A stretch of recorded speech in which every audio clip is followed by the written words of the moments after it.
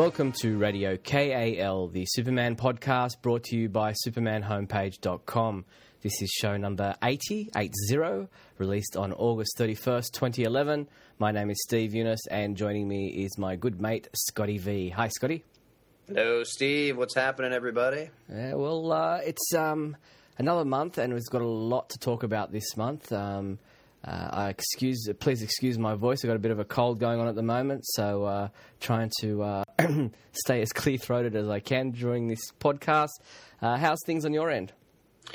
Things are going fairly well. We just got through Hurricane Irene, actually. We're in a pretty safe area. We had some wind and some rain for about a full day. Our power was out for a bit, but nothing we couldn't handle. There are some bad places, but we weren't in one of them. So, I guess that was good for us. But I believe it was. So I was just saying, I believe it was downgraded to a tropical storm after being a hurricane at one stage.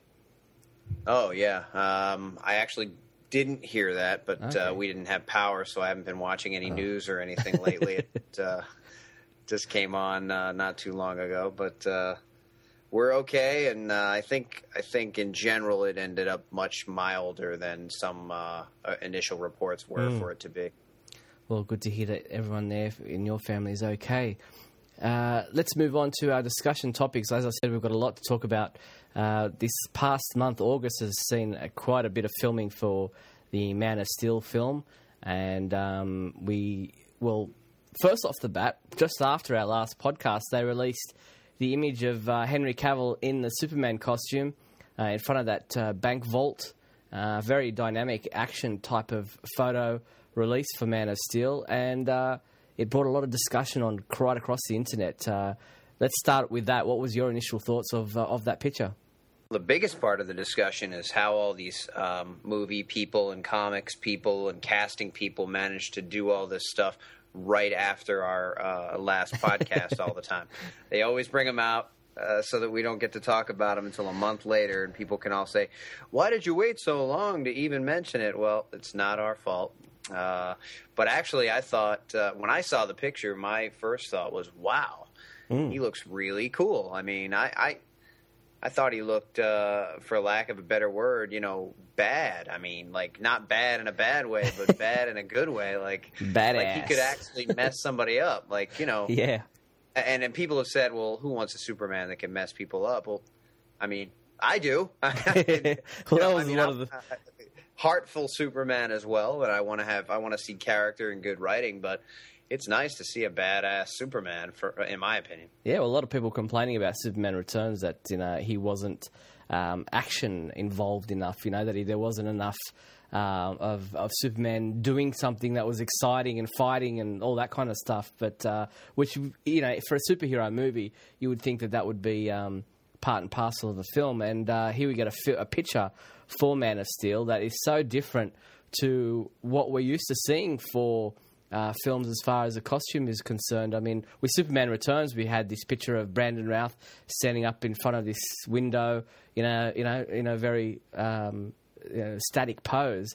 And here for Man of Steel, we've got Henry Cavill in this very dynamic, action-inspired pose in front of a bank vault with sparks flying and a lot of damage around him. So that was what first caught my attention. And obviously we have to start focusing in on Cavill and the costume and what's changed. And obviously what was most in people's minds was whether or not there were red briefs, the red trunks.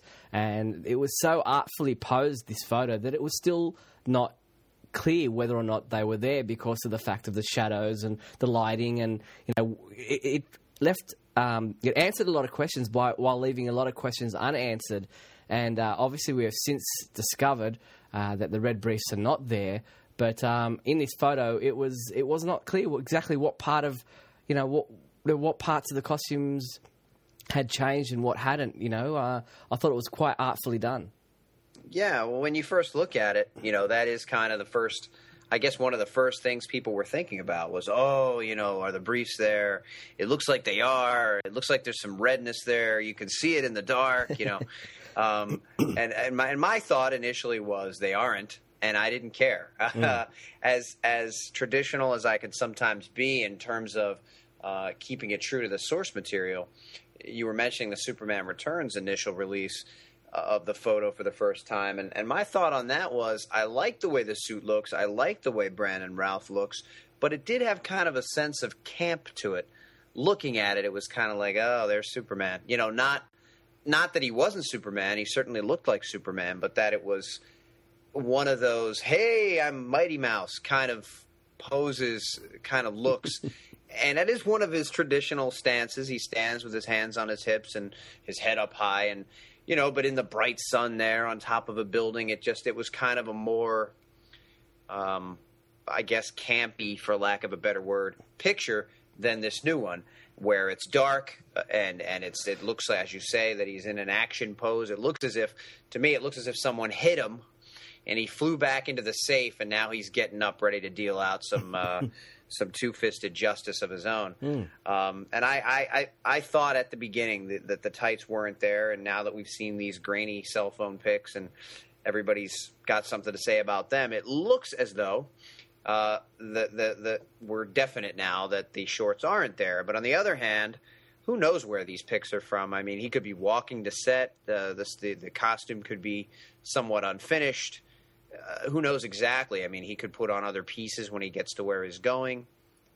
Yeah. It's. I mean, I don't know whether they're mobile phone or cell phone pictures. I think they might be people with a pretty good camera from a fair distance away, and so what we're getting is a real zoomed-in look from quite a distance away, which probably equates to a cell phone photo at the end of the day, because of the fact that these people have to stand such a distance away and zoom in from wherever their vantage point is to try to get anything of any interest. And so, yeah, the photos that we've seen that show him without the red briefs on appear to be during filming. There seems to be... we've seen the other characters that he's up against, the woman who's playing Faora, Archie Trower, and somebody else in a motion capture suit who appears to have a stick on his head showing where his head for the character would be. So obviously we're getting a CGI character in that sequence as well. And what's good about this that people are, some people are complaining that we're seeing Zod and Faora / Ursa again, and now we've had Superman Returns, which was a rehash of the first Superman movie, is now Man of Steel going to be a rehash of the second movie, and we don't know yet exactly what it's going to be, but my interpretation of seeing these kind of pictures is, unlike Superman Returns, where it was all kind of earthly disasters that Superman was able to stop, and it was cool, and that airplane scene to me is still the best rescue action scene that I've seen in a Superman context on film. But we haven't seen aliens. We still, we saw Zod and Ursa back in the day, but I mean, where Superman Returns failed, people were saying he hasn't thrown a punch, he's not fighting anybody, there's all these great villains in the books, and we have Lex Luthor and his crystals again stealing real estate. And I think that, if anything, that so far, it could be the worst thing in the world when the movie comes out. But so far, it looks like this could be what we've been waiting for, some real throwdown action with possibly an alien creature of some kind. And this guy is just a stuntman, maybe, standing in this motion capture suit with a high head, because it's an 8-foot tall character that's a large alien creature, or maybe it's a robot, or, maybe they're going to harken to some of the early days where he fought giant robots and things. Who knows? But it's for me, it's sparking so much cool nerdosity, because there are so many things that it could become once they put it into computer animation or whatever it is they're going to do to add the actual creature or person. Some people have said Non. It's clearly Non. Non's 9 feet tall. Well, maybe he could be 9 feet tall, or it might not be Non. It could be anything. But that's what makes it exciting for me, because it's clearly not just going to be two human people walking up to him and fighting him. Yeah, and for people who are saying, oh, it's Zod and Ursa, or, it's Faora in this case, but, Kryptonian villains again, blah, blah, blah, blah. Well, why... look at Batman. We had the Joker with Jack Nicholson, and then we had the Joker again in The Dark Knight. Is Heath Ledger's Joker just the same as Jack Nicholson's Joker? Of course not. It's such a different take on the character that, to say that, it's Zod again or it's the Kryptonian villains again, and just dismiss it like that is to dismiss the Dark Knight Joker as being just another rehash of the Joker from the previous films. Obviously, that's not the case. If you look at comic books, I mean, how many times does the Joker return? Yeah. How many times does Batman actually kill the Joker and we never see him again? I mean, are there any stories? Maybe one where they retread and then he comes back later anyway. But I mean, the Joker, the Riddler, Lex Luthor, Metallo, Mongol, all these people for Superman, just like with Batman, keep coming back. I've actually had people argue with me that the reason the DC superheroes are kind of useless is that they allow their villains to keep coming back and causing terrible problems for the people of the Earth. So whereas the Punisher, if somebody would kill a rapist, Superman sees him raping someone and stops him and puts him in jail, but because he doesn't kill him, the guy comes out again. And so isn't that then Superman's fault that someone else gets raped or murdered because Superman didn't kill this person or whatever? These are long diatribes I get into with people, but the whole idea being that these characters return again and again and again, sometimes even after death.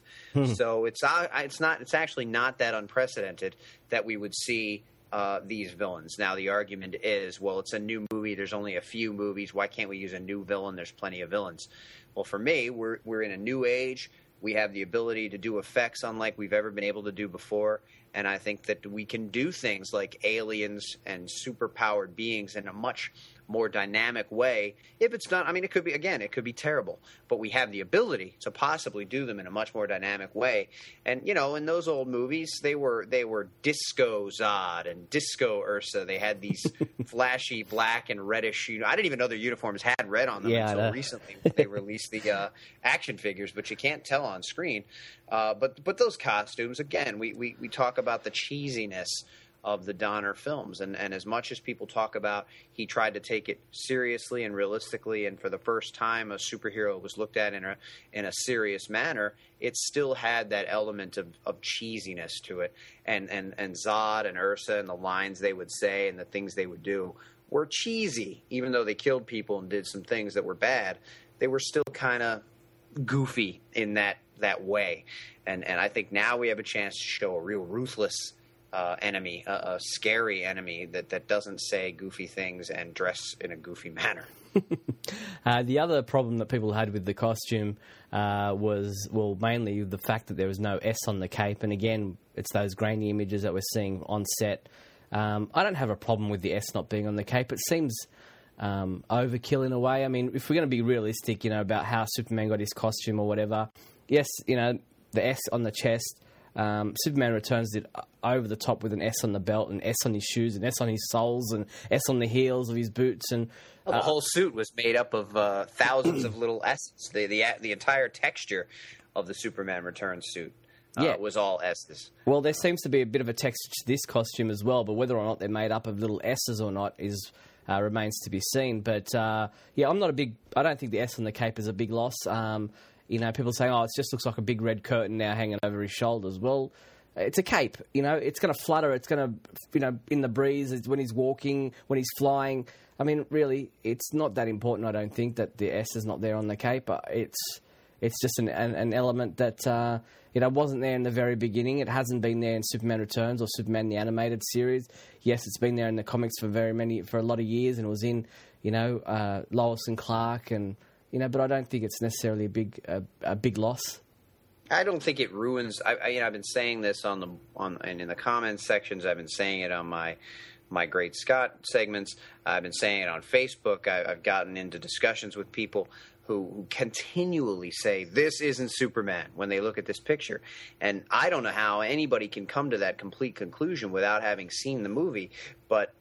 It seems to me that their whole basis of saying this isn't Superman is that he doesn't have red trunks and he doesn't have an S on his cape, and I just think that sounds incredibly ridiculous and short-sighted, because it looks like Superman to me. I mean, and again, everybody has their own opinion, so I've gotten yelled back at. Well, of course, that's the whole point. It looks like him to you, but that's your opinion. It doesn't look like him to me. These people will say, and I don't really. I mean, to me, the costume has not been changed all that much. It's still a very traditional-looking Superman. He's still got the red cape. He's still blue with the red boots and the red. The only thing missing is the questionable in this day and age briefs that have been a source of discussion and jokes about Superman for years and years, and the yellow S on the back of the cape.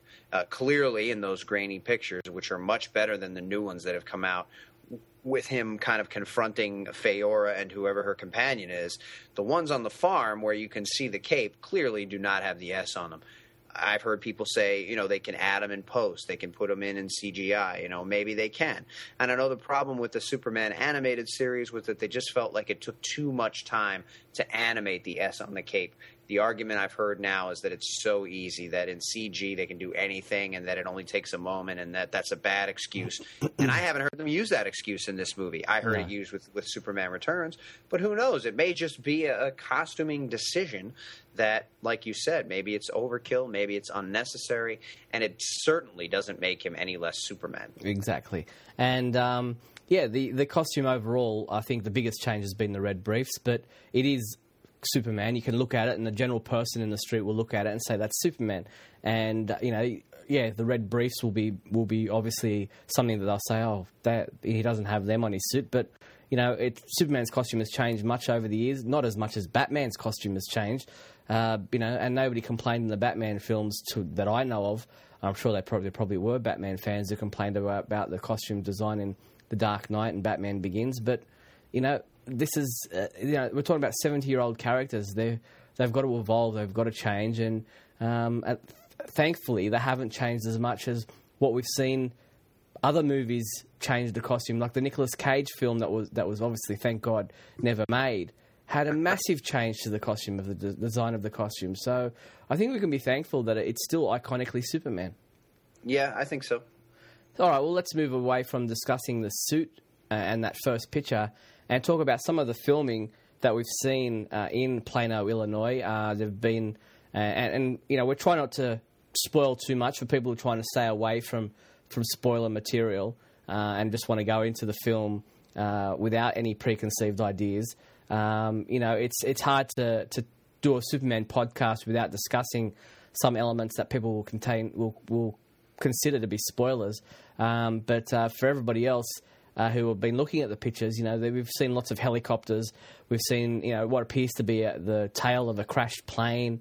We've seen army. We've seen military. We've seen discussions of a tornado and massive fans and turbines brought in to mimic what the winds of a tornado would look like. And it all seems to be happening in Smallville because Plano is doubling.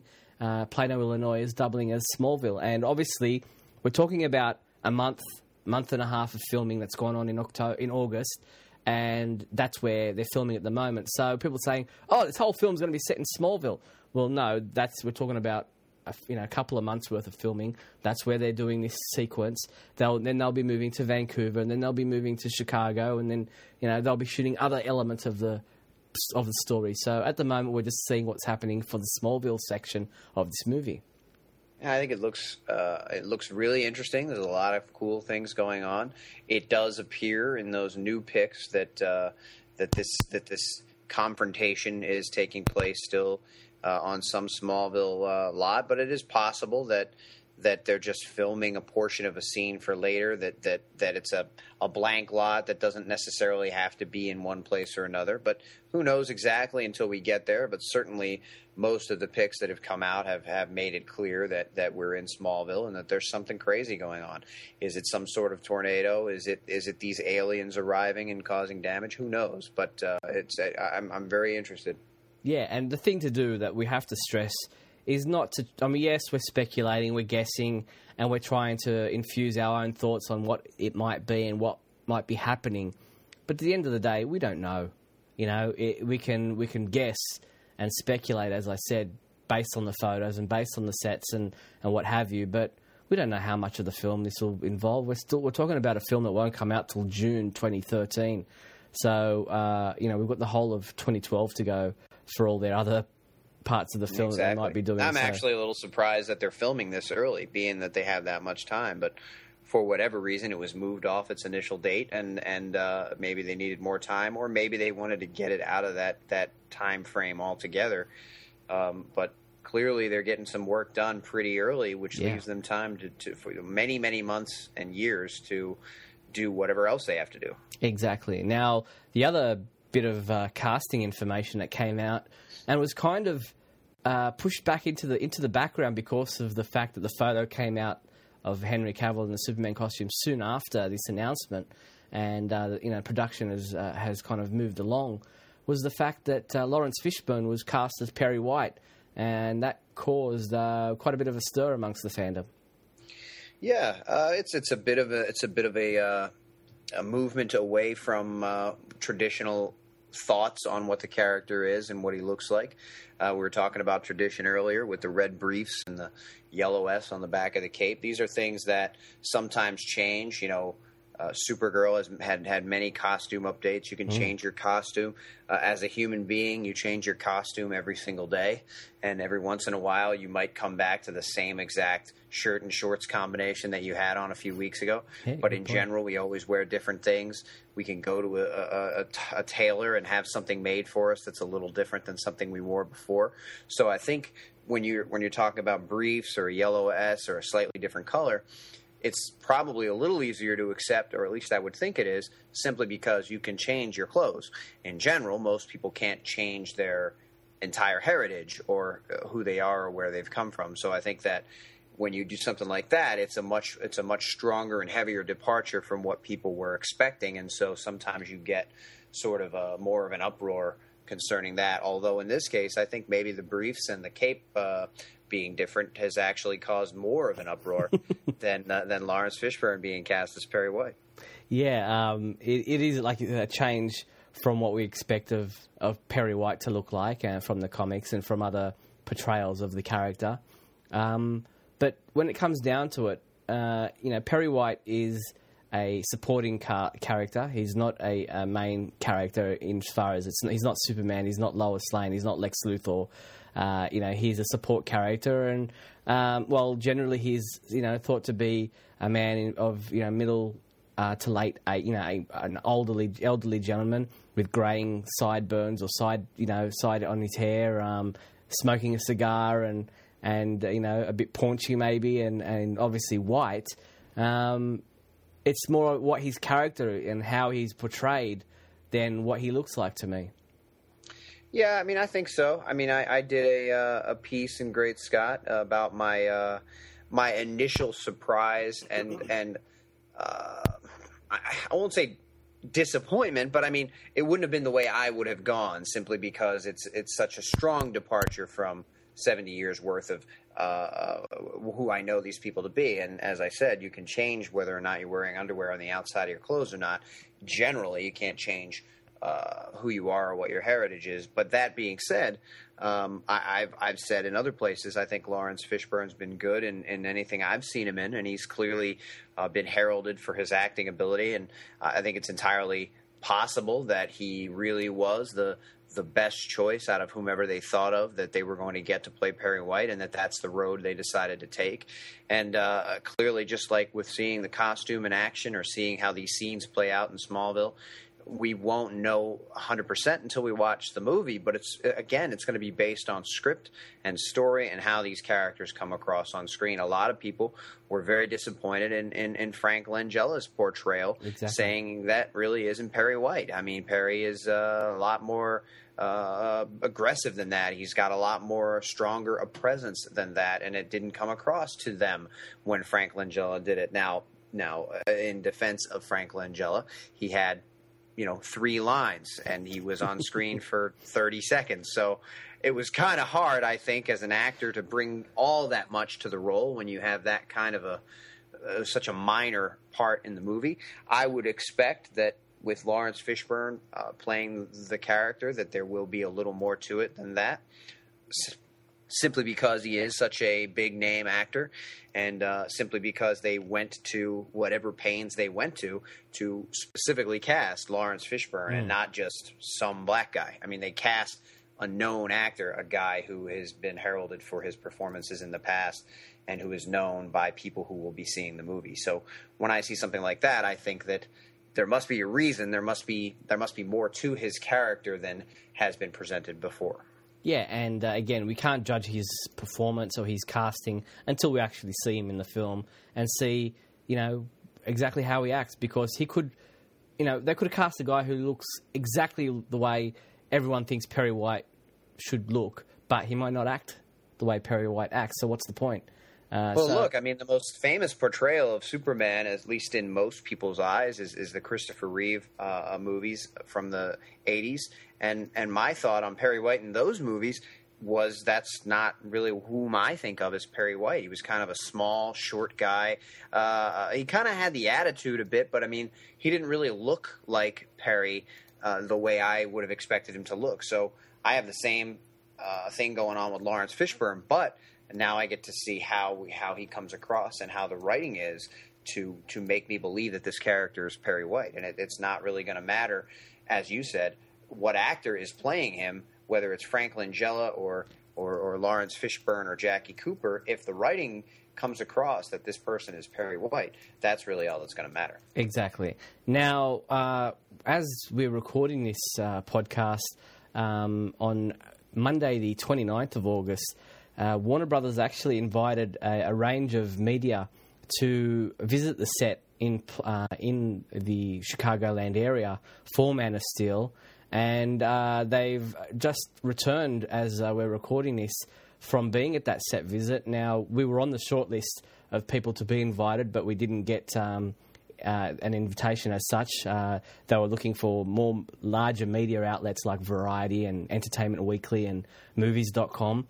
You mean outlets that don't care about Superman? Oh, well, okay. I think what they're looking for is outlets that would have a wider reading audience and will be able to target the movie-going public at large, where we would be targeting Superman fans who would be going to see this film anyway. So it's probably that's the reasoning. I'm guessing. I was definitely disappointed that we didn't get invited. We were invited to the Superman Returns set tour, which went over 2 days back in 2005 here in Australia. But this has taken place over 1 day in the Chicagoland area. I think it was in the Aurora, Illinois, where they set up base. And but we won't be seeing those reports about the set tour until probably early 2013. These set tours are usually done with an embargo agreement set in place. Each person has to sign a contract that stops them from saying anything to anybody or reporting on anything until an embargo date, which will be closer to the release of the film. And I remember when I went on the Superman Returns set tour in mid to late 2005, we weren't allowed to say anything until early 2006. So it was like sitting on this news, on this report for 8 months or so until I was actually allowed to release that information on the website. So don't expect to see any of that information come out from this set tour for quite some time. But interesting nonetheless that the set tour has taken place and that these reports will be published in the not too distant future, but not anytime soon. I do have one bit of breaking news, and I'm going to break the embargo just because I know this, and that is that Russell Crowe did not hit anyone with any phones during the set tour. Very good. Well, if he did, it bounced right off Henry Cavill's chest. That's right. But, filming will move away from Plano to Vancouver Island. I think the two places they're going are Nanaimo, and another place I can't think of the name, but on Vancouver Island. They'll take place in September up until early 2012. So there'll be quite a bit of filming taking place in Canada over the next 5 or 6 months. Is it our understanding that these places in Vancouver are going to serve for sections of Metropolis? I believe so. Chicago is also supposed to be Metropolis, the actual city of Chicago. So I'm not sure what we'll be seeing, what they'll be filming in the Vancouver Island area. It may be, who knows where they're actually located for those filming sequences, whether it be beaches, whether it be cities, whether it be farmlands, who knows. But I'm sure we will see photos like we've been seeing photos in the Plano area once they do start filming in those locations. I'm excited. I get excited, everybody. Everybody that's a little worried, a little concerned. Of course, there's cause for concern, but be excited at the possibility that it could be something fantastic. I mean, I'm stoked. Yeah, and they'll also be filming later in the Edwards Air Force Base. So we'll wait to see when that all happens. But that's where they're heading at the moment, to the Vancouver Island. Every day, I look forward to coming online and seeing what new photos are going to come out from people's cell phones and what new stories are going to happen.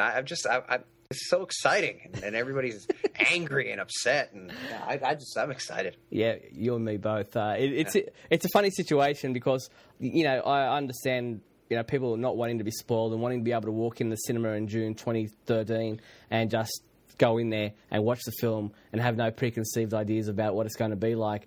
But it's hard when, it's hard for us because we're involved with the website, but it's hard as a Superman fan with access to the internet to not want to see what's going on and see the photos and see the costume and see all these behind the scenes things because you can't wait.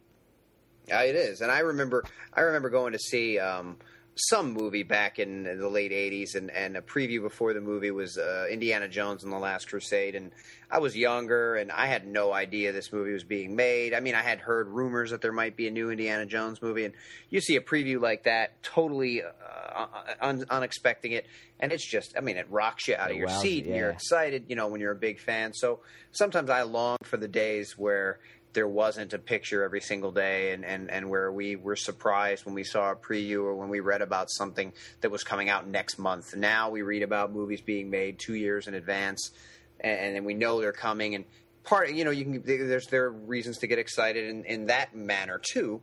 But I do understand why people don't want to get spoiled. And we are in an age of information and where it's so easy for things to get leaked out and for pictures to be released, and it's definitely not as simple as it was back in the 80s. No, definitely. Unless you're taking a film totally in studio with no exterior shots, then it's pretty much impossible to keep anything a secret, especially when you're filming on locations in towns and places where people live, because they want to know what's going on in their town and what's going on around their city, and they're going to take photos and they're going to post them on Facebook or Twitter or on a website. So it's just, if you're coming to the Superman homepage, it's our job to show you anything that's Superman related, and people want to see it. And we're trying our best to keep spoiler alerts there so that you can, if you want to remain spoiler free, not see those photos or not hear about that information without clicking first to reveal the information. So we do have those people's best interest at heart. All right, well, the other movie talk, there's been a bit of a rumour going around and a bit of information leaking from Warner Brothers that they're looking quite seriously at a Batman-Superman movie in the near future. Yeah, I read that report. I'm shocked. I'm surprised that this is coming up again. As with any superhero project, specifically Superman-related, I'm open to it. I want to see it. I want to see anything they can do with these characters that's going to be good.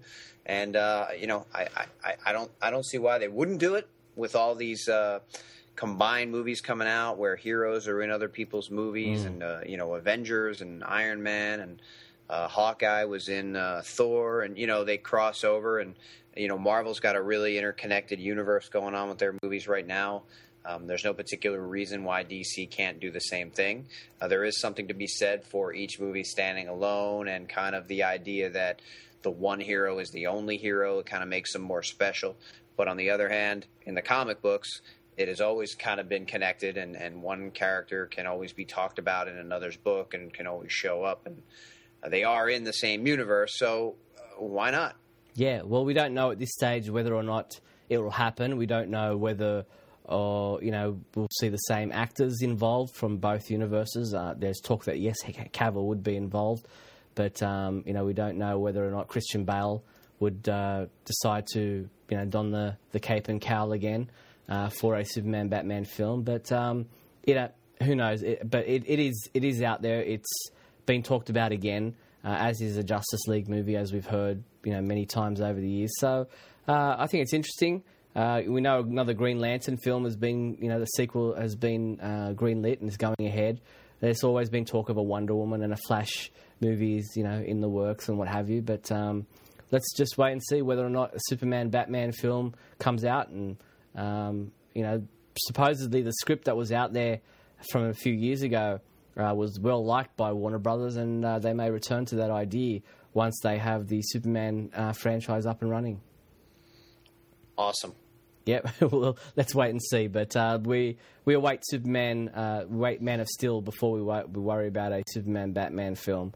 But let's move into our comics discussion. And obviously this episode of this podcast is released on Wednesday, August the 31st. Big day in DC Comics universe, because it's the day that the Justice League #1 is released, and it's the day that the new DC universe is launched, the new 52.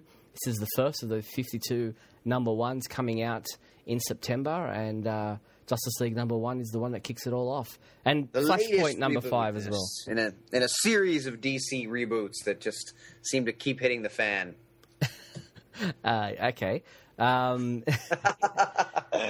okay. Yeah. It's a big thing. It's relaunching 52 new #1 comic books is a massive undertaking, and it's got quite a few people offside. There's quite a few people upset at it, and we've discussed it in the past in our previous podcasts in regards to the relaunch. But it is exciting nonetheless. If you are going to be jumping on board, if you're a new or an old reader and you're interested in this relaunch, it's the dawn of a new era. It is indeed. I'm excited myself, not because I wanted it to change, not because I'm happy about all the changes, not because I think it necessarily had to change, but for what it's going to be now that it is changing. The idea that even I, who have been reading for a number of years and have gotten used to these characters and know them in the situations that they're in, find it exciting that we have the possibility to see them in new situations, to see them from the beginning, to see them from early in their career, to see them interacting and meeting people that we know are going to become a part of their lives or going to become an enemy of them. But how it happens in this particular incarnation. There will be people that say, oh, well, he didn't meet Lois that way, or, oh, well, Metallo wasn't like that. But we're in, a new era. We're telling stories for a new generation and for old generation people who want to continue and want to keep seeing stories about these characters. But we're going to see it in a slightly new way with new takes on familiar characters and things maybe we haven't seen before. And I'm hoping that it's going to be really exciting and really cool. Yeah, it is different, and it'll be interesting to see just how well the stories are told, because that will make or break this relaunch is the stories themselves. People will be upset at things changing, and change is always a bit scary. But if the stories are good and if the stories are interesting, then they will win people over. I think that's what it comes down to, is good storytelling.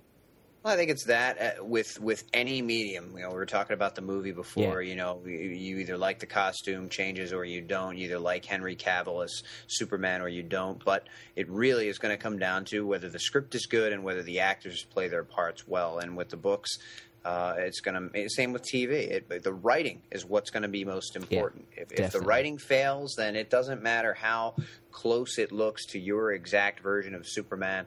If the writing fails, it's not going to be good for anyone. That's right. Now, before we get into this whole new era, the relaunch, we've got a number of comic books that have come out in the past month since our last podcast to end off the crisis era, if you like, of DC Comics continuity. We had Superman 714, which was the end of the long and arduous, sometimes grounded storyline. What did you make of Superman 714? Well, I'm laughing now, but Steve and I have attempted recording this exact portion several times. This is like the third hour of trying to record this because I have been 17. nonstop crying for days now, realizing that all of these books are coming to an end, only to start again. I thought that the ending to Grounded was very well done. I was appreciative of some of the winks they gave us. I believe in every corner of my being that they purposely put in the dialogue at the end of the book where they talk about being together forever and they talk about being meant to be together and they talk about fate, and the team Superman in the future mentions that they will always be a part of each other's lives and that they're fated soulmates. And I think that was put in there to directly answer the fans that are upset that the marriage won't currently be involved in this new relaunch, but that does not mean that we don't know that Clark and Lois end up together at some point in the future. And I really enjoyed reading that, and I thought it was well done. And obviously the long and arduous journey that Grounded sometimes was finally made a little bit of sense, and we saw some of the reasons why things were going on the way they were going on, and I thought it was handled rather well. Yeah, I actually saw an interview with Chris Robertson, who took over the writing of Superman from J. Michael Straczynski to conclude and take through the Grounded storyline.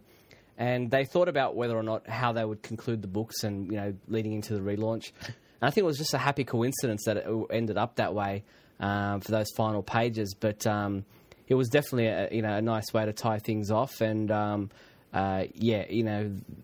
the whole Lois and Superman relationship was handled quite well and they came together at the end. And the future Superman and although the legacy of Superman was quite touching. So it was a nice chapter to what, as you said, was sometimes an arduous journey for the Grounded storyline. Now, the other main Superman book was Action Comics 904, which ended off the Reign of Doomsday story. I wasn't as... Funnily enough, I enjoyed the Reign of Doomsday's story quite a bit throughout the run, but I didn't think that the ending was as good as the ending of Grounded. No, I didn't. I didn't think so either. And I think part of it for me was I actually just read it before we started talking, and I found some things a little confusing. I wasn't exactly sure what was going on. I didn't really know what they were doing or what was happening in some places. Mm-hmm. But I will say I really like the artwork.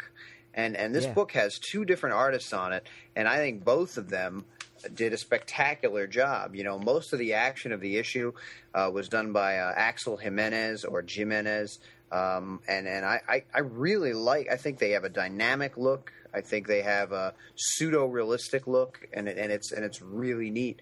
And then when you get to the calmer pages with Lois and Clark having dinner at the end, they have a slightly different look, and that's Ronan Cliquette who's doing those. And I like this look too. I actually, for the first time in reading a book with two artists, I really didn't notice an incredible difference. Looking more closely now, the lines are a little bit more harsher on the action scenes at the beginning, and it's a lot more smoother and cleaner looking in the back of the book. But again, that could be okay because most of the book is action, and then this book is at the end it's more static, and they're kind of just sitting and they're talking calmly. So I think the art matches what we need in terms of the story here. Mm-hmm. But I did like again the final two pages.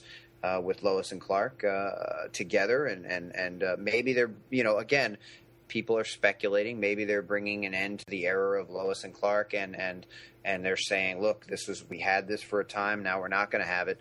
Or maybe again, it's another showing that no matter what happens, no matter how we change this, at some point in the future, whether you get to it in your reading time or not, these two characters are fated to be together. And I think that that's one of the biggest reasons people are most upset. And I think from what I have seen and the people I have talked to, this seems to be biggest point of contention, the idea that Lois and Clark are not going to be together in the relaunch because it is such an iconic relationship. And I think everybody knows that Lois and Superman are together. And I think that that's why it's such a heartbreaking move. And I think it's why it hurts so many people and bothers them. And then I hear talk of boycott, and I'm not going to read if they're not married. They're ruining the greatest relationship in the history of, literary form. But I think that's what it is, and I can totally understand it. But I still believe that we're just going to see them at an earlier point in their life. So, yeah. Well, you know what? I think if you went out and polled the general public, if you took a survey of, say, 10 people, just the first 10 people you met walking on the street, anybody, and you asked and you told them that Lois and Clark were married, or that Superman and Lois Lane were married, I think they would be surprised. I don't think the general public know that they ended up getting married, or that they always know that there's that triangle of Clark, Lois, and Superman. But I don't think many people in the general public ever actually understand that the two are married. I think most people have their knowledge of Superman handed to them through movies or television. Yeah. And they only know whatever it is that, and the most well-known, as we talked about before, version of Superman is the Christopher Reeve era. And I was saying to some people online, even that I think is fading from consciousness. It may not be fading from super fans who have been around since then and who have watched them. But, I have young people in my family that can't even sit through those movies. And I don't know exactly what that means, but I know that they love superhero movies. They watch Spider-Man. They love it. They watch Iron Man. They love it. But they sit down and they said, oh, well, we know that these are classics, and we know everybody talks about them as the movies to break all superhero movies, and that's what started it, and that everybody is trying to measure up against that. And then they go, why? They watch a little bit of it, and they go, I don't think they're very good at all. That's what I hear from a lot of younger people. And then I think that there are even younger people than that just haven't had the opportunity to watch them and never had an interest in them, and their family didn't have an interest in them, and superheroes weren't a part of their family's life until kids came along. So now it's the new stuff. It's the more modern stuff, and I think that those movies wouldn't translate as well to younger kids today. And I think that that's a lot of what's going on in this relaunch and the new movie. They're trying to bring a younger crowd to the movie. They're trying to attract non-comic book readers, people that just want to see a good superhero movie, because that's what's, in the movie theater every year you have some superhero films. That's what's really popular now. Yeah. And I think that they're trying to capitalize on some of that, just being a general superhero movie with Superman in it. That the general audience can like, that the general audience can enjoy. And I think that some of that idea is going into this reboot with the comic books. They're hoping to attract some new readers. Yeah, well, I think that the iconic, understanding of people in the street is that there's that love triangle between Clark, Lois, and Superman, and that's what we're getting back to in the comic books in this relaunch. But again, the other books that are finishing or have finished this past month, were Superman Batman. Number 87 was the final issue of that title. It's not being relaunched in September, and it ended on a really high note.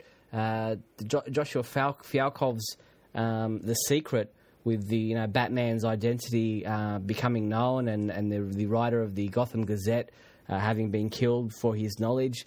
It was a great story. It was something that you could really sink your teeth into. It was a good story. I enjoyed it very much. It's another Batman and Superman comic book. Storylines tend to often take place in the olden days of Batman and Superman's relationship. Their early days when they maybe hadn't worked together very much. It's funny because it seems like out of 87 books, and most of them are at least three-parters, so, you have 30 books or so that are complete stories.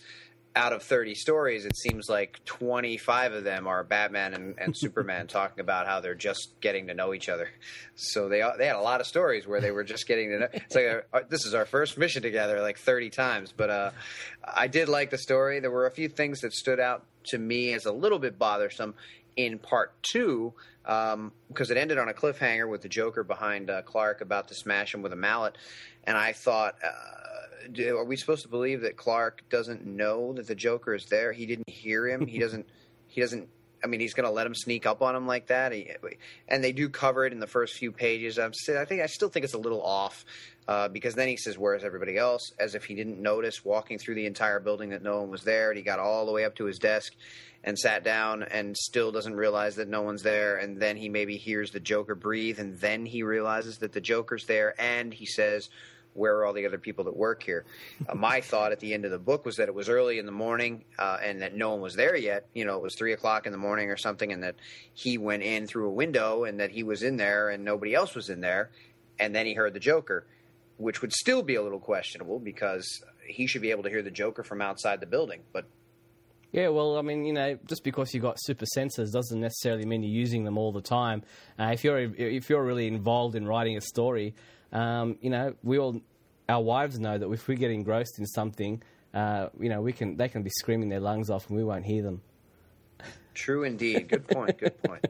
So, yeah, I mean, just because you have senses doesn't mean you're actually tuned in on them all the time. I mean, we've got ears, we can hear, but sometimes we tune out when we're, you know, engrossed in doing something, especially if you're concentrating. Sometimes all your other senses get locked out, and I would expect that would be true of Superman as well.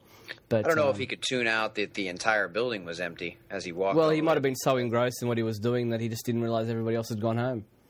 Yeah, true. But you know, that's neither here nor there.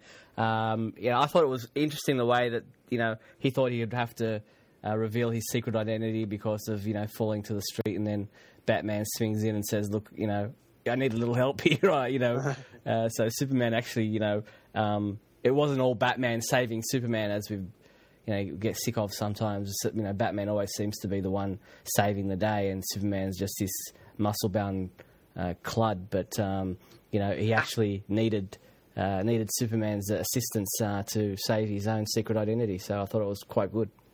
Yeah, I thought it was cool, too.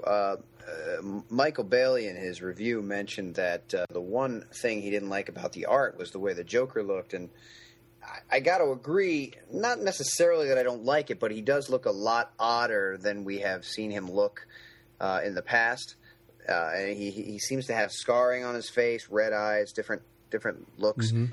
But then if you look at the cover, which was done by someone else, it definitely looks more like a traditional-looking Joker, which is sometimes interesting because we know that most times the covers are done by someone other than who does the interior drawing. But in this particular case, it stands out a lot more that it's done by someone else because the characters do look so much different here than they do on the inside. Mm-hmm. And now Supergirl number 67 was the final issue of that run of the book. Supergirl will be getting a new number 1 in September. I wasn't really a big fan of the final story. It was a bit, you know, her going to college and all these super smart people being abducted by Professor Ivo, and I don't know. There seemed to be a lot of loose ends. Just seemed to didn't really get wrapped up.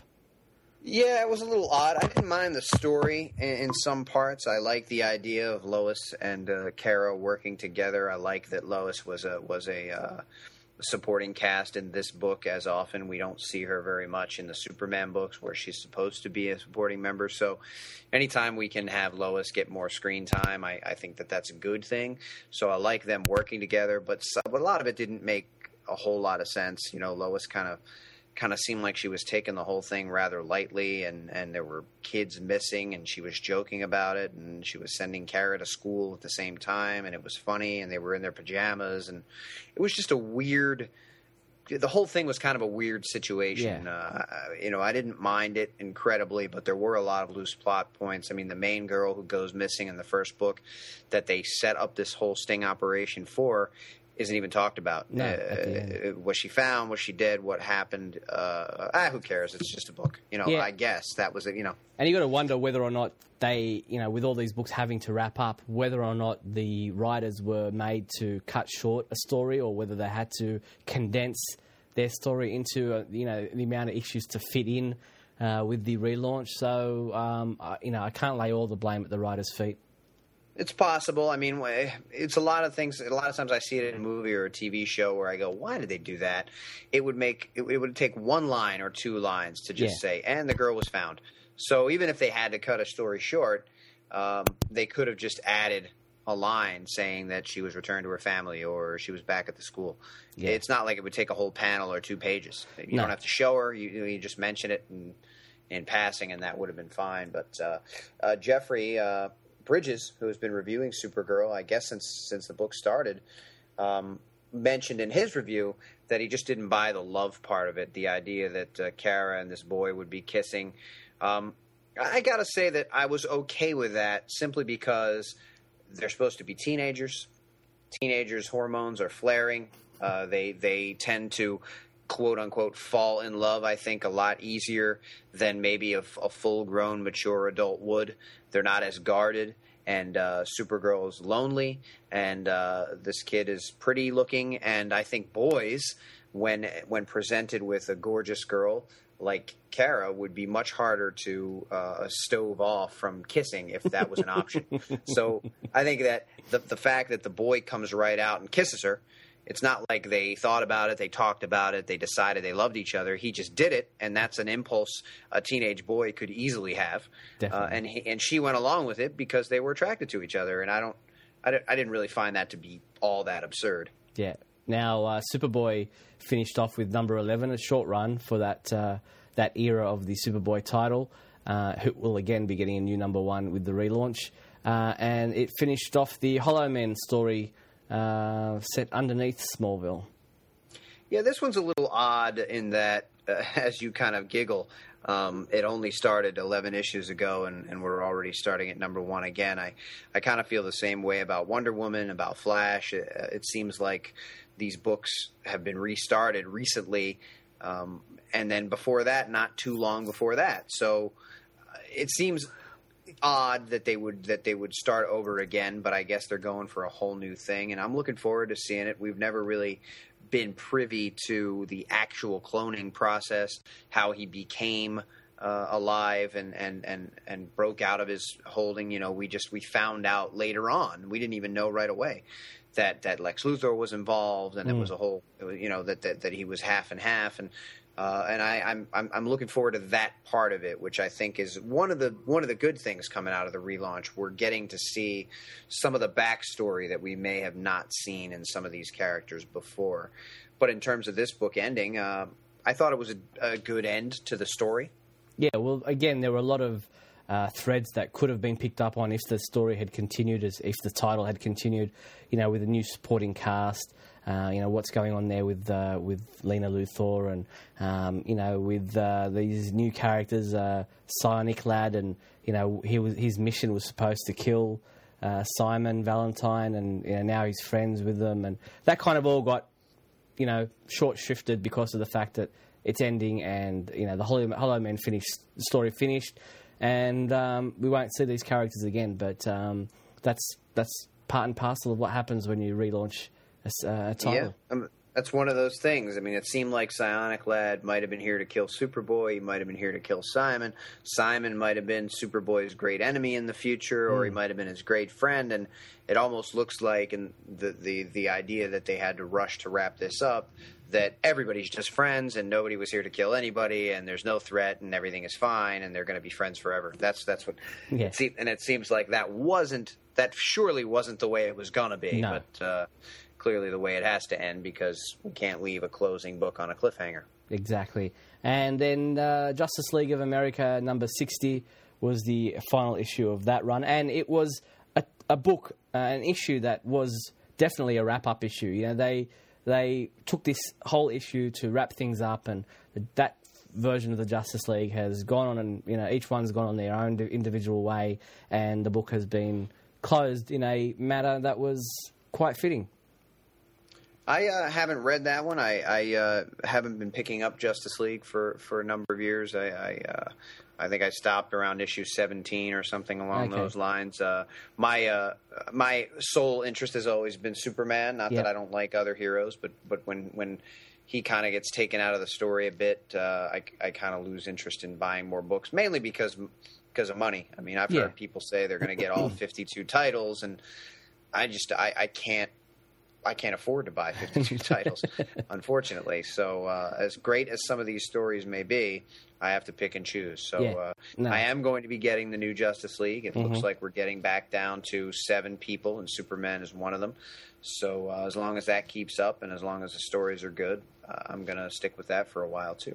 Yep. Now, we've had these Flashpoint tie-ins along with the main Flashpoint book.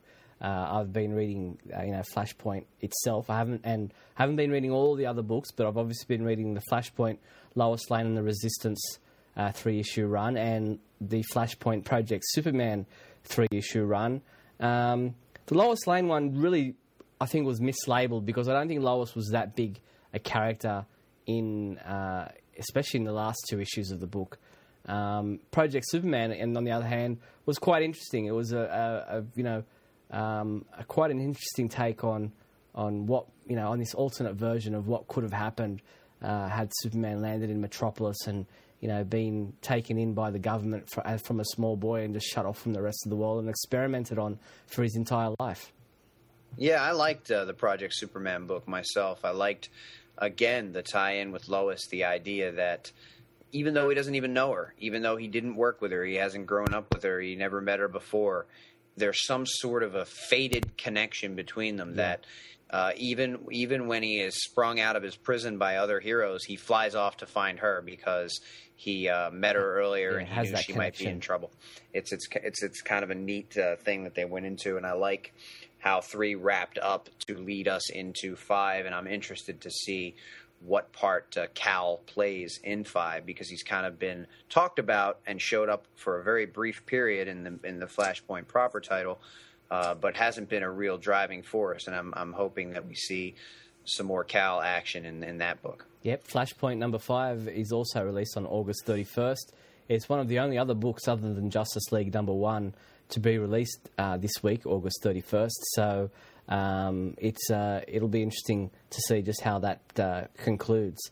There was a Superman Beyond book that also came out this past week, Superman Beyond Zero. That's right. The idea being, at least at this point, that it's a one-shot book.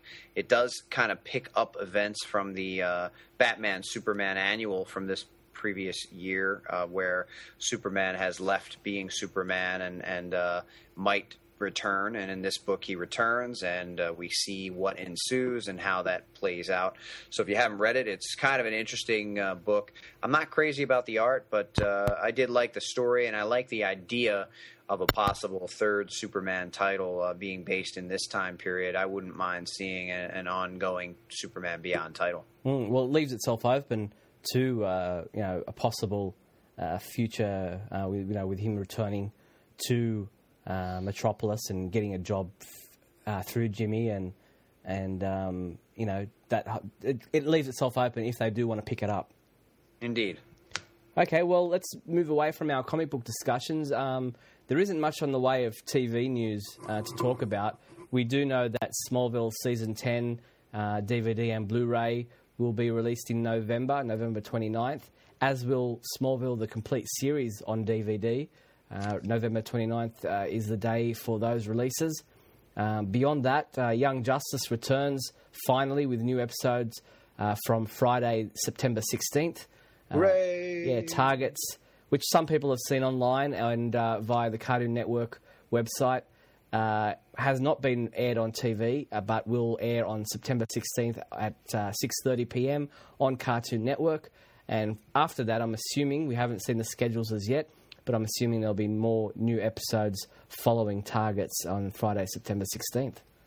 Indeed. I'm looking forward to that. I've also been reading the tie-in comic book, Young Justice, which I think is aimed toward younger readers, which is another way, other than possibly, relaunching your entire line and making them all number ones again, to get new readers, to have some of these books that star younger characters that might entice younger readers to pick them up. You know, if a younger reader thinks a father figure who is married and works at a newspaper isn't all that interesting, or that they can't connect with him, they might be able to connect with another character that wears an S symbol that is kind of against authority figures and kind of has a problem with the father figure that was in question, and is angsty and kind of teenagey. And I think that's another way to possibly get your audience that you're looking for, and that is to entice young readers with young reader books that can then turn into older readers as they grow up. Yeah, and the book ties in nicely with the comic book series. It shows elements of episodes that you wouldn't have seen in the TV episode itself. It especially with this latest issue. What issue was it? Issue number 7 ties into the Artemis story. And exactly what's going on with her behind the scenes, and ties in with that episode where she's seen, and but it shows something that wasn't shown in the TV episode itself. So it's quite good that it ties in quite nicely with the cartoon series.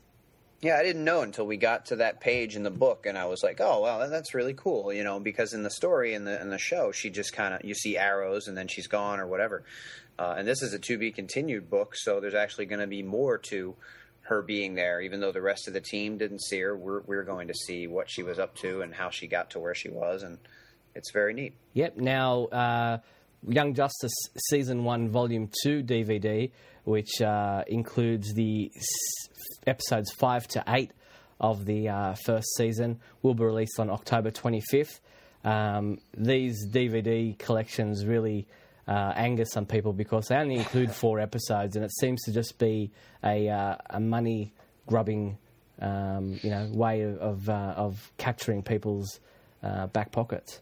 And they anger me. I already bought Volume 1 and broke it over my knee immediately because I plan on buying the full season set when it comes out. But yeah, it's an odd thing. I mean, I actually, being that it's so short a season anyway, it almost seems like they should combine 2 seasons, whatever's starting now. If this is season 2 starting on September 16th, or if this is just more of season 1. I think it's just more of season 1, but all of these should definitely be combined into one to be called one season, however they're going to do that. Well, they will do that, I'm sure. I think these season 1, volume 1, season 2, volume 2 DVD collections, and they're they're priced pretty cheaply. I think they're more of a for the general public who, might see it on the rack as they're approaching, the checkout, and they see this DVD sitting there for a couple of dollars and think, that might be a good present for little Johnny.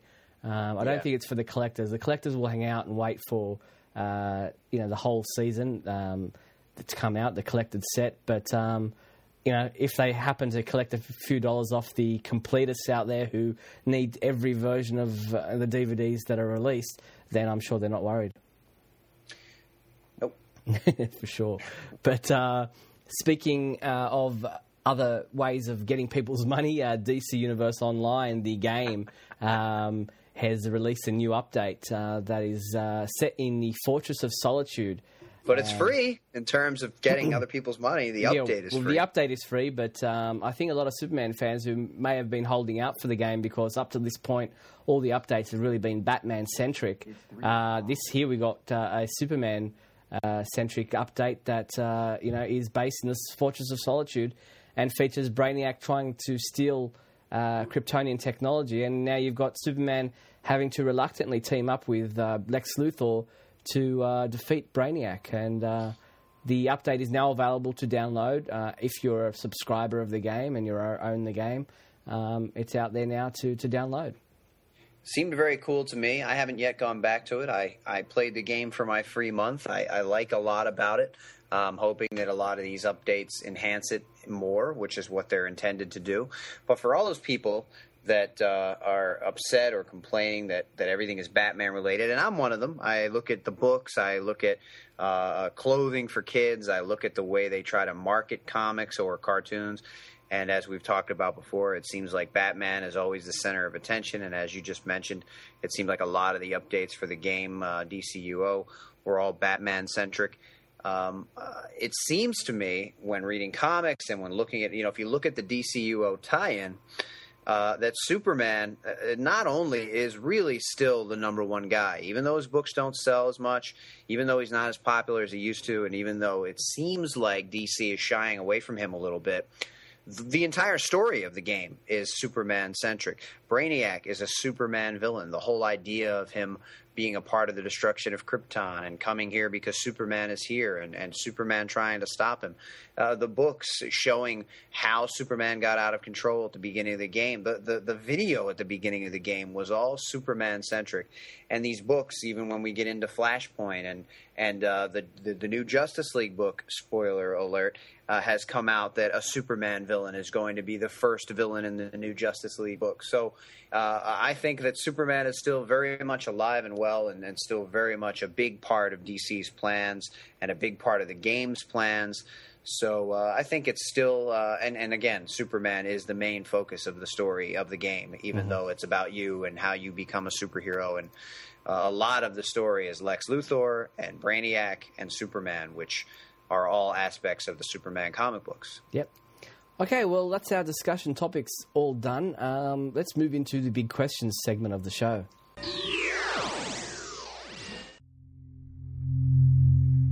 Let's start with the big question. Last month's big question was, how do you feel about the premiere of Man of Steel being pushed back to June 2013? Yeah, well, we had quite a few responses from people. First up, and I know you'll cheer for this, is a audio response from Mikey B. Hooray.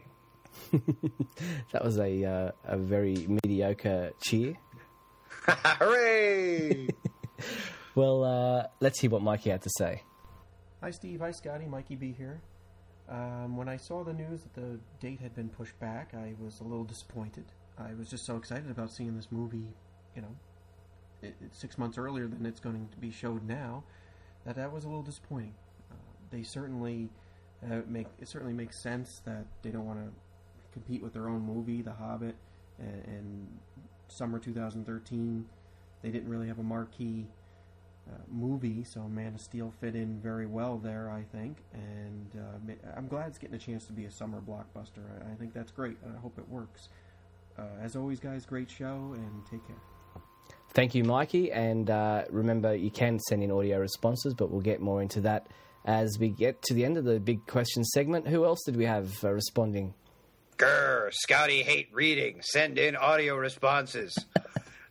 Tim wrote, at first I was disappointed to learn Man of Steel was pushed back. I was really looking forward to having a Superman and Batman film in the same year, and now DC will only have Dark Knight Rises to go against Spider-Man, Avengers, and the Ghost Rider prequel.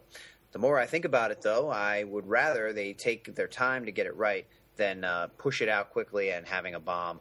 I just hope they use the extra time to their benefit. Yeah, fair enough. Brendan Savinsky wrote, I was worried about Man of Steel because Superman the movie took quite a long time to film. Granted, they had to figure out how to make him fly, but they needed to get it right.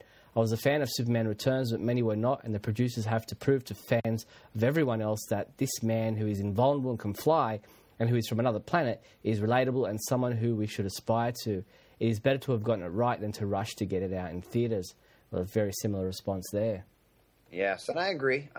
We need to get it right. And some of the flying sequences in Superman Returns did seem rushed. They were using CGI a lot. Agreed. And there were some points where you could really tell it was CGI. And I've been a long-time proponent of models. Yeah. In other words, when you're doing a Star Wars movie, the actual ships on cords. And I think it looks better, and you can really tell when it's really CGI'd out of control. Yeah. Calvin Bowles wrote, everybody stop panicking. Taking more time is always a good thing. Remember, the first Superman flick was originally planned for June 1978 and released at Christmas that year. I remember when The Godfather Part 3 came out, Coppola was only allowed 9 months total from pre-production to release, and you could tell from the poor quality that it was rushed. Supposing he had extra time, it may have been a better film. What we ultimately want is the best film possible. Supes deserves the best. Yeah, well, most fans seem to be proponents of that extra time making the film better. Brad Woolridge wrote, I think it's a good idea to push Man of Steel to June 2013 to allow more time to punch up the script, develop the story and characters further, and allow more post-production time to make the film as polished and finished looking as it can be. Love the idea of having a Batman and Superman film both premiere in the same year, but this is a smart decision, especially with Warner Brothers' The Hobbit coming out at roughly the same time as Man of Steel was originally slated to. Agreed. And look, when we do see the Batman movie now, it's there's a stronger possibility that we can get a teaser trailer to premiere with the Batman film, which would be a nice connection. Yeah. Hector wrote, "Hello from Chicago. I like the idea of having the Superman movie moved to June of 2013 because Batman will come out in 2012. I think Batman should have its spotlight in 2012 and Superman in 2013. We will have a whole year to talk about Batman. Then when Superman comes out, we already got Batman out of our system and we'll be ready for Superman. Then 2014 or 15, a Batman-Superman movie. Keep up the good work, guys." Yeah, well, thank you, Hector. Tom Spillman wrote, "Hey guys, just wanted to say I agree with you too. Pushing the Man of Steel movie back to 2013 makes more sense. That way the studio has more time to make the special effects polished and presentable, as well as make sure the film jibes smoothly as a whole. One point of contention though, I think the movie was made not just to avoid competition with The Hobbit, but also the move was made not just to avoid competition with The Hobbit, but also to ensure that Warner Brothers' tradition of releasing a superhero film every summer that we've seen lately continues unabated." I like that idea too. We hadn't mentioned it, but I like the idea of the Superman movie being in the summer simply because it's a tentpole type of movie and it should be played in the summer. Well, it'll be winter here. Well, in America, it's a big summer movie. Yeah, I'm just kidding. Guthrie McLean wrote, "Hi guys, the delay, well, I was just disappointed, but thought it was obvious that they might push the date to a summer release once DC Comics won the rights to Superman. I had a feeling that might happen. Of course, when I read that Man of Steel was set for a December 2012 release, I thought that's not a good release date for a Superman movie. It should be in the summer. You see, Steve? Despite this news being disappointing since we have to wait 6 more months to see the movie, it just means that Snyder and the rest of the crew have more time to make it right." Yeah, well, that extra 6 months seems to resonate with a lot of people in the fact that they will have more time to get it right. Let's hope they use that time wisely. What's our new big question, Scott?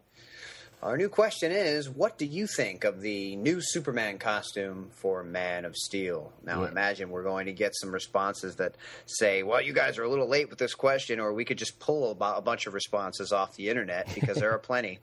But we'll probably get a lot of answers. Yeah, well, I mean, I think now that everyone's had a bit of time to soak it in and see extra bits of photos that, from the set and calm down a little bit, that we might get some responses that are well thought out, rather than just rash, angry, yelling responses. But, obviously, I was going to ask the question about the relaunch, but I thought, we want responses as soon as we can, and we'll want to allow next podcast for people to have read all the related relaunch comics, and then we can ask next month what we think of the relaunch of the Superman and other DC Comics books. But this month, we're asking you about the costume for Man of Steel. Give us your thoughts for the Big Question segment by sending in a response.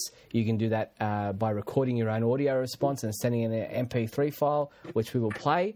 Or you can type your response, and Scotty and I will read those out in our next Radio KL podcast. Based on what I've been reading online, I predict a lot of the costume, this movie will suck responses. That's what I've been seeing a lot. Yeah, well, let's hope we get something more well thought out than that. But we'll see in the next Radio KL podcast.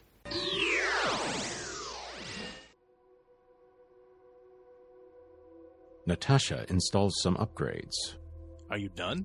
I think so. What do you mean you think so? Well, you can't really be 100% sure about this stuff. Yes, you can, and you should. I checked today's itinerary, and getting pulverized inside my steel suit wasn't on the list. Well, Lois turns to a friend for help. So what's up? Well, it's Laura, my parents, my sister, the Daily Planet. Everything. You worried about Clark, too? No. Yes. No. Meanwhile, Superman and Supergirl get up close and personal with Warworld. It's horrible. Okay, it's freaking disgusting, is what it is. So much filth. Ugh. There's life everywhere, but I can't see through enough of the machinery to even find the ground. The going gets tough in Superman, The Last Son of Krypton, issue 80, on August 31, 2011, only at pendantaudio.com.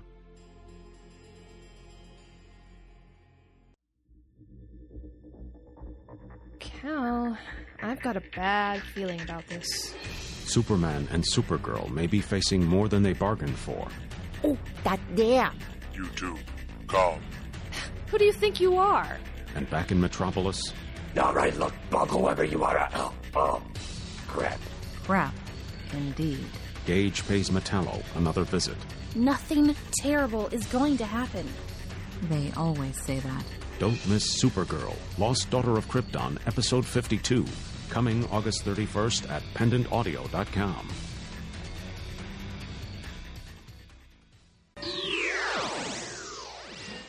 Bailey's Bookshelf. Michael Bailey returns with a bit of a twist on the Bailey's Bookshelf this time around. So let's hand over to Michael now and see what he's got for us this month. Hey everybody, welcome back to Bailey's Bookshelf, the segment here on Radio KAL, where normally I walk over to my bookcase deep in the recesses of the Fortress of Baileytude and pick out a Superman trade, hardcover, novel, or even reference book to talk about. This month I'm going to do something a little different, and you can blame DC Comics for this, because they were the ones that decided to have the relaunch of their universe happen on the very day that this episode of Radio KAL is going, quote-unquote, live to the internets. Yes, indeed, today, Flashpoint number 5 and Justice League number 1 come out, as one door closes and another opens for the characters of the DC Universe. Some are getting kind of light reboots, even though I know DC doesn't really like that term. Green Lantern and Batman, for example, are not really changing all that much at all. I mean, yeah, sure, Sinestro is going to be Green Lantern, but other than that, their histories are not being altered all that much. Superman, however, is getting more of an aggressive relaunch. Grant Morrison will be writing Action Comics, George Perez will be writing Superman, and we're even getting a Supergirl and Superboy title as well. Meanwhile, Batman's getting 1,000 titles. And I think that's kind of a shame.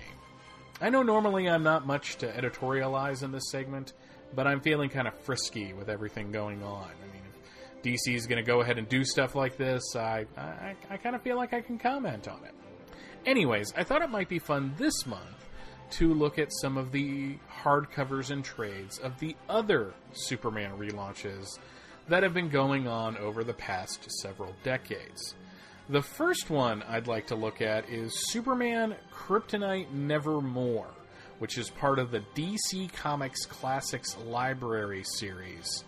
This bad boy was published in 2009, had a cover price of $39.99, a nice hardcover with a dust jacket, and reprinted Superman issues 233 to 238 and 240 to 242, which is sometimes called the Sandman Saga.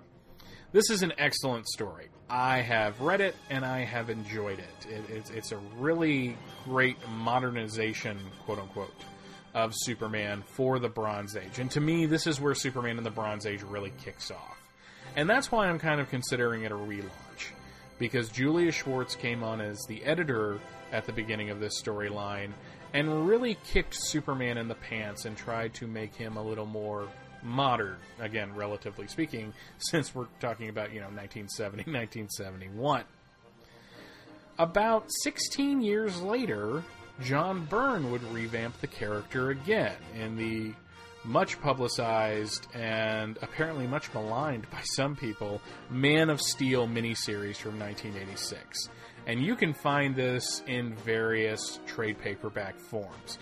More recently, in 2006, DC put out yet another trade paperback of it under the Superman the Man of Steel banner, which is a trade paperback line that ran for 6 volumes and pretty much reprinted the first year of the post-Crisis on Infinite Earths Superman.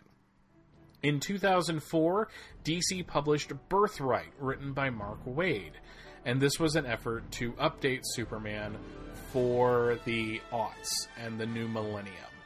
And while it is not a straight-up relaunch, because DC kind of shuffled its feet a lot after publishing the story, I'm going to consider it one mainly because it was a new origin, and the comics, for a very, very brief period before Infinite Crisis, did try to adopt it and incorporate it into the storylines.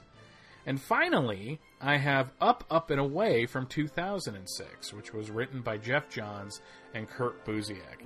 And this was the post-Infinite Crisis Superman kickoff. And really, for about the storyline, actually, tried to relaunch Superman into the post-Infinite Crisis world. Pretty much right after the story was published, Geoff Johns and Kurt Busiek went into very different creative directions with the character, and for about 5 years we got a lot of meandering and confusion and wondering what the origin was. But Up, Up, and Away as a story is fantastic. It shows a powerless Superman regaining those powers and becoming the hero we all know and love. We get a lot of great Lex Luthor moments. There's some neat team-ups that take place with Green Lantern and Hawkgirl, and I will wholeheartedly recommend this trade as well. And now, as I mentioned before, DC has drawn yet another line in the sand, and a new version of Superman is ahead of us. Some people are excited about this. Others are outraged, but here's my take on it. While I think that DC has made some questionable decisions regarding Superman over the past 5 years, I also think it is kind of cool that they realize that what they've been doing is not working and need to try something else. Grounded and Reign of the Doomsdays were great stories, but to me they were kind of too little too late. It wasn't enough to save that version of Superman from the relaunched chopping block. So I think a new take on Superman is in order. More than that, I think a new generation deserves to have its comic book version of the Man of Steel. And frankly, the post-Infinite Crisis Superman had too many elements of the past to allow a new reader to claim Superman as their own.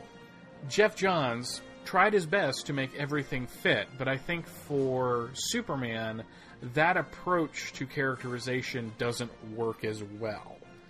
The new readers of today, the readers that have popped up in the past 5 or 6 years, need to have a Superman that reflects their sensibilities.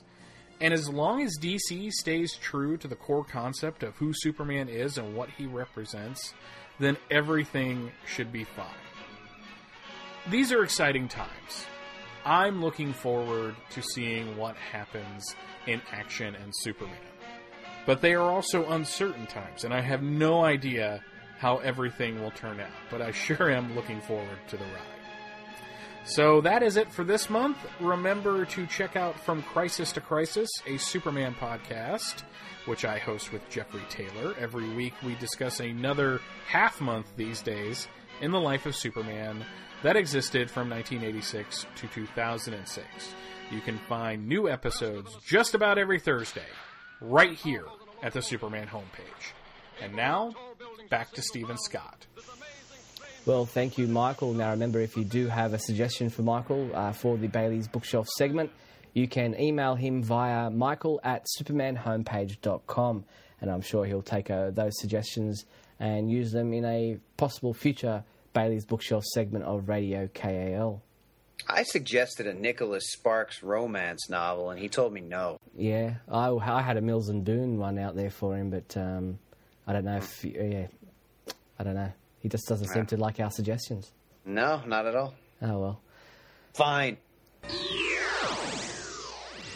Super secret soundbite time.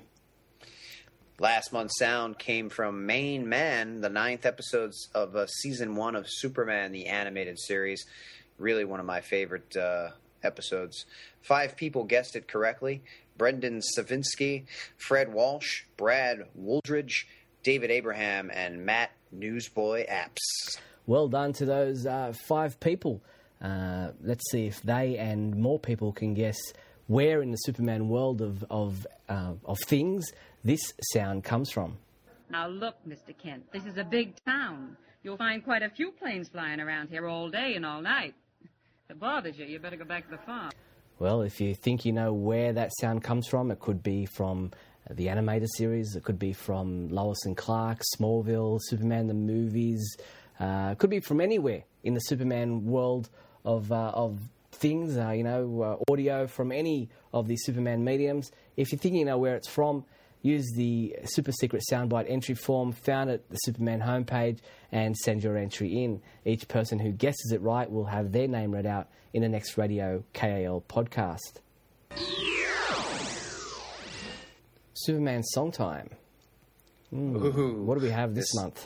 This month's song is I'll Be Your Hero by 2BE3, which was a French boy band, very, very popular, still around today, banging it out. Oh, no, wait. Oh, geez, they were only active from 96 to 2001. Yeah, 2B3, I think, is the way it's pronounced. But 2B3. Yeah. Oh, that makes sense. Now I know who they were. No wonder you didn't know that they weren't still around. Of course, I read it wrong. That's just, I'm stupid. But, here is I'll Be Your Hero by 2B3.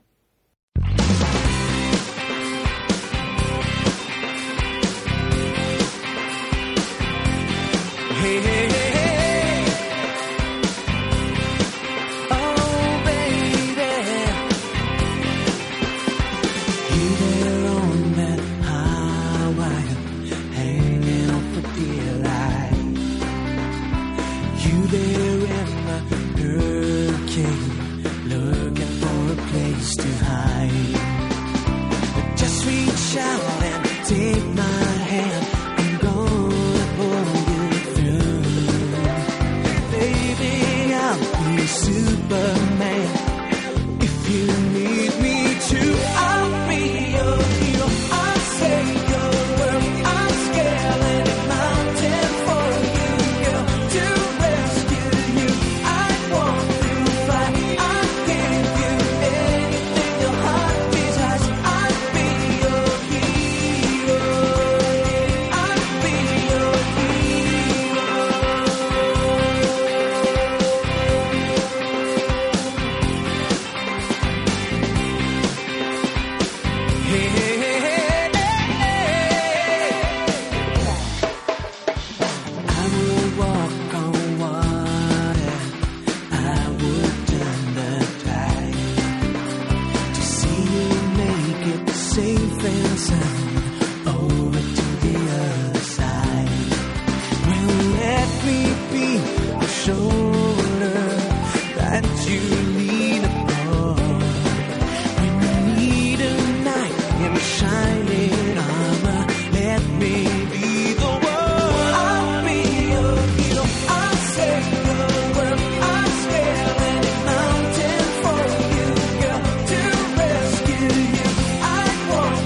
Fight.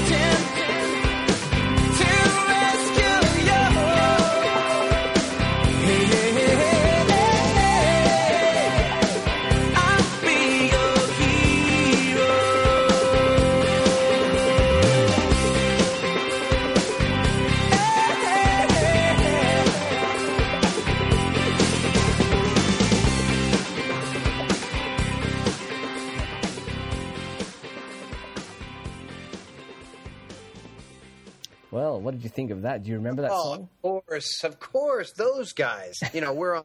I text them regularly. Oh yeah, I follow them on Twitter. Yeah, of course. I mean, that's just, for me to have pronounced their name wrong and not know. Yeah, well, I mean, we are recording this pretty late for you. What time is it there as we're recording this? It is 1:11 a.m. Oh, well, we better wrap up the show and let you get to bed. That's the Radio KL podcast for another month. And remember, if you've got a suggestion for Scotty and I for Radio KL, you can send an email to me via steve@supermanhomepage.com, or you can contact Scotty via scotty@supermanhomepage.com. Maybe you've got a song you'd like to suggest, 2B3, anybody, who knows. Maybe there's a topic you'd like us to discuss. Maybe there's a big question you'd like us to pose to the Superman fandom out there. All those suggestions can be sent to us using those methods. But for now, thanks for listening. Thank you, Scotty. Thank you, Steve. Remember, everybody, always look up in the sky. You've been listening to Radio KL from supermanhomepage.com.